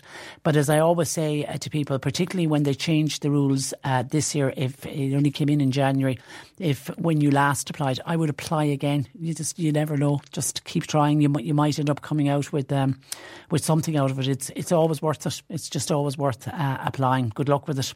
1850 333 103. I spoke about the minimum wage that's going to be announced today. This is from the Living Wage Technical Group, who have looked at the cost of living. It's a group of academics, union officials and social justice workers, and they come out every year and they say what a single person who's working would need and what the minimum wage would be. And this doesn't mean that they would have a very flaholic lifestyle, but it's a minimum wage that will allow them a basic, participating in society. They say like going to the cinema every 2 months or being able to buy 2 novels a year. It doesn't sound like a lot, does it? And it includes somebody paying their television licence. And it's come out at the figure should be €14.80. And I was making the point that the minimum wage at the moment is only €11.30, so it's €2.50 off that mark. Well, somebody says even allowing for €15 an hour as a living wage, they aren't living on the real planet. This is the problem. We have academics who are on a lot more than €15 an hour. This increase is going to be, they're not giving it, by the way, but if it was given, it would be eaten up by taxes and increases on fuels. They can dress it up whatever way they want. Even €15 an hour as a living wage is not enough. Well, they have all the formula, and they say that you can somehow participate in society. Well, to anyone though who's earning €11.30 on the minimum wage, I think they'd be happy to be getting €15 an hour. 0818 103 103. John Paul is taking your calls. You can also text us. Joe has been on to say he was in bed for nearly 18 months with tuberculosis. When he returned to school on the first day back, he got a bamboo across the face from somebody fighting in the classroom, but none of us would own up to who was fighting. Joe says that will always be his memory from school. Michael says he remembers a teacher who used to prod us with a knitting needle. Listen, we all have, people have horrific stories. People of a certain age have horrific stories when corporal punishment was allowed. But as I keep saying, try and focus on the positive teachers that pass through your life over the years. 0818 103 103. Text or WhatsApp is particularly your gardening questions, please, for Peter. 0862 103 103. Cork Today on C103. With Corrigan Insurance's Macroom, now part of McCarthy Insurance Group. Want great advice? You know who to talk to. CMIG.ie. You're listening to C103's Cork Today podcast. Phone and text lines are currently closed. Cork Today on C103. And sitting in the comfort of your armchair, that's the kind of gardening we're doing today. A lot of questions coming in for Peter Dowdall, theirishgardener.com. Good afternoon to you, Peter. Good afternoon. Like you were saying, people sitting in the armchair, and that's the only type of gardening I would recommend today, to be honest. Yeah, there's a lot of trees. We're getting a lot of reports in of trees down. Some of them are very old trees. It's sad, but it's very sad to see a big tree coming down, an old tree coming down. But it's also, if you look at it the other way around, it's in the way of things. These things happen, and I suppose when that comes down, that's one ecosystem going, but it's leaving space for a new one to begin. So it's constantly changing, always changing. But it's always worthwhile following a storm like today's storm tomorrow to go out, if you do have trees, to make and look and see. Branches can get damaged. They mightn't have come down completely, but they could come down on the next storm. Absolutely correct. Particularly with the amount of water as well, the soil is going to be so much softer, and if we do get another gust of wind, trees will be loosened today, if you like, and they will become vulnerable.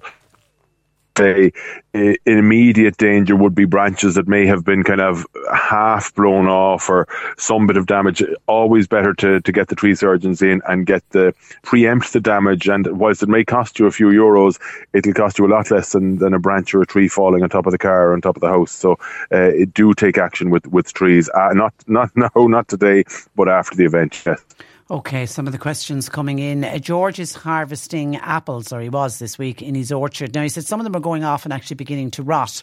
He's wondering, does he put the ones that are rotting onto his compost heap, or would there be a danger he'd spread disease? No, I put them into the compost heap. No, unless they were diseased in the first place. And you know what? Even then, I'd still am putting them into the compost bin. Absolutely no problem. Yeah. When is the right time to plant rhubarb stools? You plant them during the winter, really. You plant them kind of any time between November and February when they're dormant. That's when they're lifted out of the ground. Earlier, and then you for replanting any time between November and February.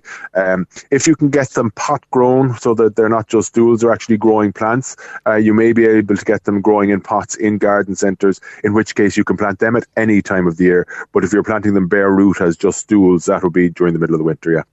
Hi, Peter. I've dahlias growing in pots in a polytunnel. Do I leave them dry out or do I need to empty them out of the pots? When they're finished flowering. So I suppose, yeah, what you should do with dahlias, but you treat them a bit like bulbs, Trish, in that you take the tubers out of the ground when they're finished flowering and plant them out then later in the year or earlier the following year, if you know what I mean. So you plant them out again in kind of February. But when you have them growing in a pot, the reason you do that is in case they get overly wet during the winter or in case it gets particularly cold during the winter. But when you have them growing, as the caller has, in pots in a polytunnel, those kind of risks are gone from you, really, because you can control the environment. So yeah, I would certainly just let them dry out and leave them in the pots in a polytunnel situation. Yeah. Okay, gardening question for Peter. When is the best time to move a Mount Brescia plant, the wild orange flower? The best time to move anything is during the winter months, because that's when you're taking it out of the soil, that's when the plants aren't active, so that any damage that you do to the root system can be fixed before it starts growing. Now, Mount Brescia, whilst it's beautiful in the wild, it's a thug of a plant, so it really doesn't matter when you lift it, you're not going to damage it, it'll grow anytime. So the advice remains the correct time to do it will be during the winter months. But if you needed to move it earlier, you will get away with it. It'll die back for the rest of this year, but it'll come on no problem next year. Now, just to note, of course, that you're not supposed to take anything from the wild, so don't remove it from the wild. But if it's in your garden and you want to move it somewhere, then that's fine. But it'll be during, as I say, ideally the winter months. So you're not allowed, because there's always a lot of Mount Brescia I love it, I have to say, there's always a lot of Mount Brescia in West Cork, so you're not allowed to just go out and dig some out of the side of the ditch, no? No, you're not allowed to remove plants from the wild, but Mount Brescia has no problem spreading, so you'll always find somebody with it in their garden if you want to, who'll give you some. Yeah, okay. Somebody wants to know, does Peter know if the government or any government department offers any grants or incentives to people, now not farmers, but people who will be willing to provide some land to establish wildlife habitats or perhaps grow native species, not spruce trees? I'm laughing because I wish we had such a far-sighted government. To the best of my knowledge, no. But obviously I don't know of all the government grants and agencies that are out there. So perhaps, but to the best of my knowledge, absolutely not. No. Okay. You'd probably want to be doing it on a commercial basis. If you want to make money out of it, you want to be doing it on a commercial basis where maybe you were harvesting the seed or selling some wildflower plants off it or something like that. But to the best of my knowledge, there aren't grants. But perhaps I'm wrong. Okay, if anybody knows, please let us know and we'll pass it on to that listener. Maura says, advice please on how best to propagate geraniums. Also, when is the best time to prune hydrangea? Silver dollar has pointed head, not mop head. Lastly, when scented rhododendrons, what scented rhododendrons would you recommend? Okay, there's a lot in there. Okay, let's start. When is the best time to propagate geraniums?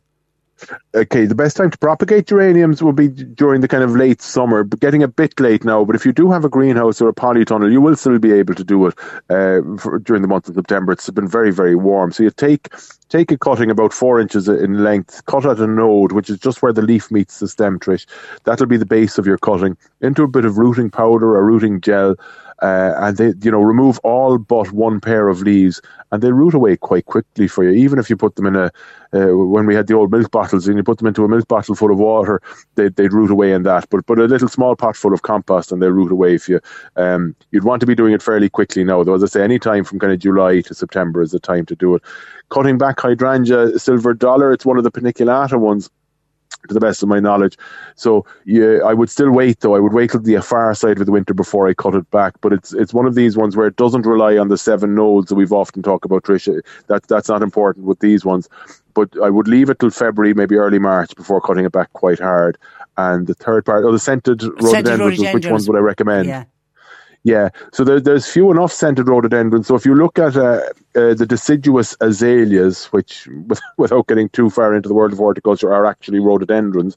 So deciduous azaleas, a lot of the Knaphill hybrids are quite strongly scented, and they're gorgeous. And then the kind of classic large evergreen rhododendrons that we all call rhododendrons, if you like, to the best of my knowledge, some of the only scented ones are what we call the Loderai hybrids from Leonardsley Gardens in the UK. So you have things like Loderai King George, and there's a few other Loderai hybrids which are strongly scented. Really, really beautiful plants, but slow. And I mean, they can. I remember planting some in my parents' garden, and the plants had to be 15 years and more before they'd flower. So they are slow. But if time is on your hands, plant them and enjoy them in 15 years' time if you can get them. That's the next thing. Yeah, and I love rhododendrons again. When I talk about the Bunbrisha in West Cork, rhododendrons, I love the rhododendrons in West Cork as well. Okay, Peter, this is relupins. Do you need to cut them back, or will they just die back of their own accord? And also, any recommendations to fill the gap in the bed over the winter where the lupins currently are? I would recommend cutting them back because, number one, for cleanliness and tidiness. First of all, they flower earlier in the summer, and if you cut them back after flowering, you can often lead to a second flush of flowering. But that's obviously too late for that now. You won't get any more flowers from the lupins now. But I would cut them back from tidiness, and also if you leave them, it can lead to, as that material dies off, lupins can be a bit temperamental in terms of dying off. So as that the growth above the ground is dying off, infection can get in. So I would recommend cutting them back as opposed to waiting for them to die off. In terms of something like where the lupin is, I wouldn't put something too close to it to fill that gap, because again, they can be a bit temperamental, right? And you don't want to plant obviously right on top of it, because the lupin, you'll destroy the lupin. So you would want to plant near it, but not too close to it. And obviously you would want something evergreen. So what I would be inclined to do in a situation like that is, the reason I say obviously it'll have to be evergreen is because we're coming into the winter months. The lupin will fill the space, let's say, from March to now. But now you need something that's going to give winter colour. So it won't necessarily be winter flower. You'll be looking at more like winter foliage or winter stem or something like that, because we don't really have winter perennials, if you like. We do have a few, but not so many. So I would look at something like maybe a nice tall ornamental grass that will complement the lupin during the summer, and look well with the lupin when it's in flower. But equally then when the lupin dies off, the grass it takes centre stage. The garden is never as full of colour, if you like, in the winter, but it can be very beautiful, but just more simple. So things like grasses and that really come into their own then. So that's probably what I'd look at. Maybe something like Stipa ponytails, or a Molinia or Deschampsia, but a nice, not Molinia or Deschampsia, because they'll be gone actually for the winter. So maybe the Stipa ponytails would be a good one to go for there next to the lupin. Okay, and a final one for somebody who grew sunflowers for the first time. I grew 3 of them. They grew to over 6 feet tall. They are still standing, but the heads look dead. Now, will these bloom again next year, or do I throw them out and start all over again next year? And for next year, how do I get them to grow to 10 to 12 feet? So the couple of things in that. No, those plants won't come next year, unless they're a perennial form of sunflower, which I would imagine they're not, because what we love and know as sunflowers are a plant called Helianthus annuus meaning annual, 1 year. So if it's the classic 6-7 foot high sunflower, no, that's an annual and will only be the 1 year. But don't throw them out, because you can collect the seeds, and that's how you go again. So they say that they're standing still there, but they look dead. I'd say they probably won't be standing by the end of today. But the seed heads on them, if you cut off the seed head, which is your dead flower, just, if you can imagine turning it upside down into an old paper bag, like a paper bag from one of the shops, and just let it hang into that paper bag, maybe suspend it above it with a bit of string or something, just so it can drop the seeds. As they dry, the seeds can drop into the bag, or you can brush them into the bag. And those seeds, well, you can use them for eating or for the birds, but also they'll grow into new sunflowers next year. Now, how you get the 10 and 12 foot high ones it's not so much any magic trick, it's to do with the variety that you're getting. So there will be some varieties that will grow taller than others. So just a quick search online. The seeds that you're harvesting from this year's one won't actually, they'll probably grow slightly smaller than this year's one because they're beginning to adapt to the Irish climate, which is a bit more windy than where they're native to. So it'll actually probably begin to be a bit smaller as you collect the seed. So look for one. Now, off the top of my head, I can't tell you the name of one that's going to get to 10 or 12 feet, but a quick search online and you'd fire in a garden centre and you'd find one easily enough. Okay. All right, we leave it there. Have a lovely week and stay dry and stay safe. I certainly will. And you, Trish. Thanks Peter. Thanks, Peter. Somebody says, Peter Dowdall, such a gentleman and so knowledgeable. Yeah, he's a mine of information. Peter Dowdall, theirishgardener.com. And I've just spotted somebody says, Patricia, will you wish our sister Agnes O'Sullivan happy birthday for today? She's blowing up a storm. God, she certainly is.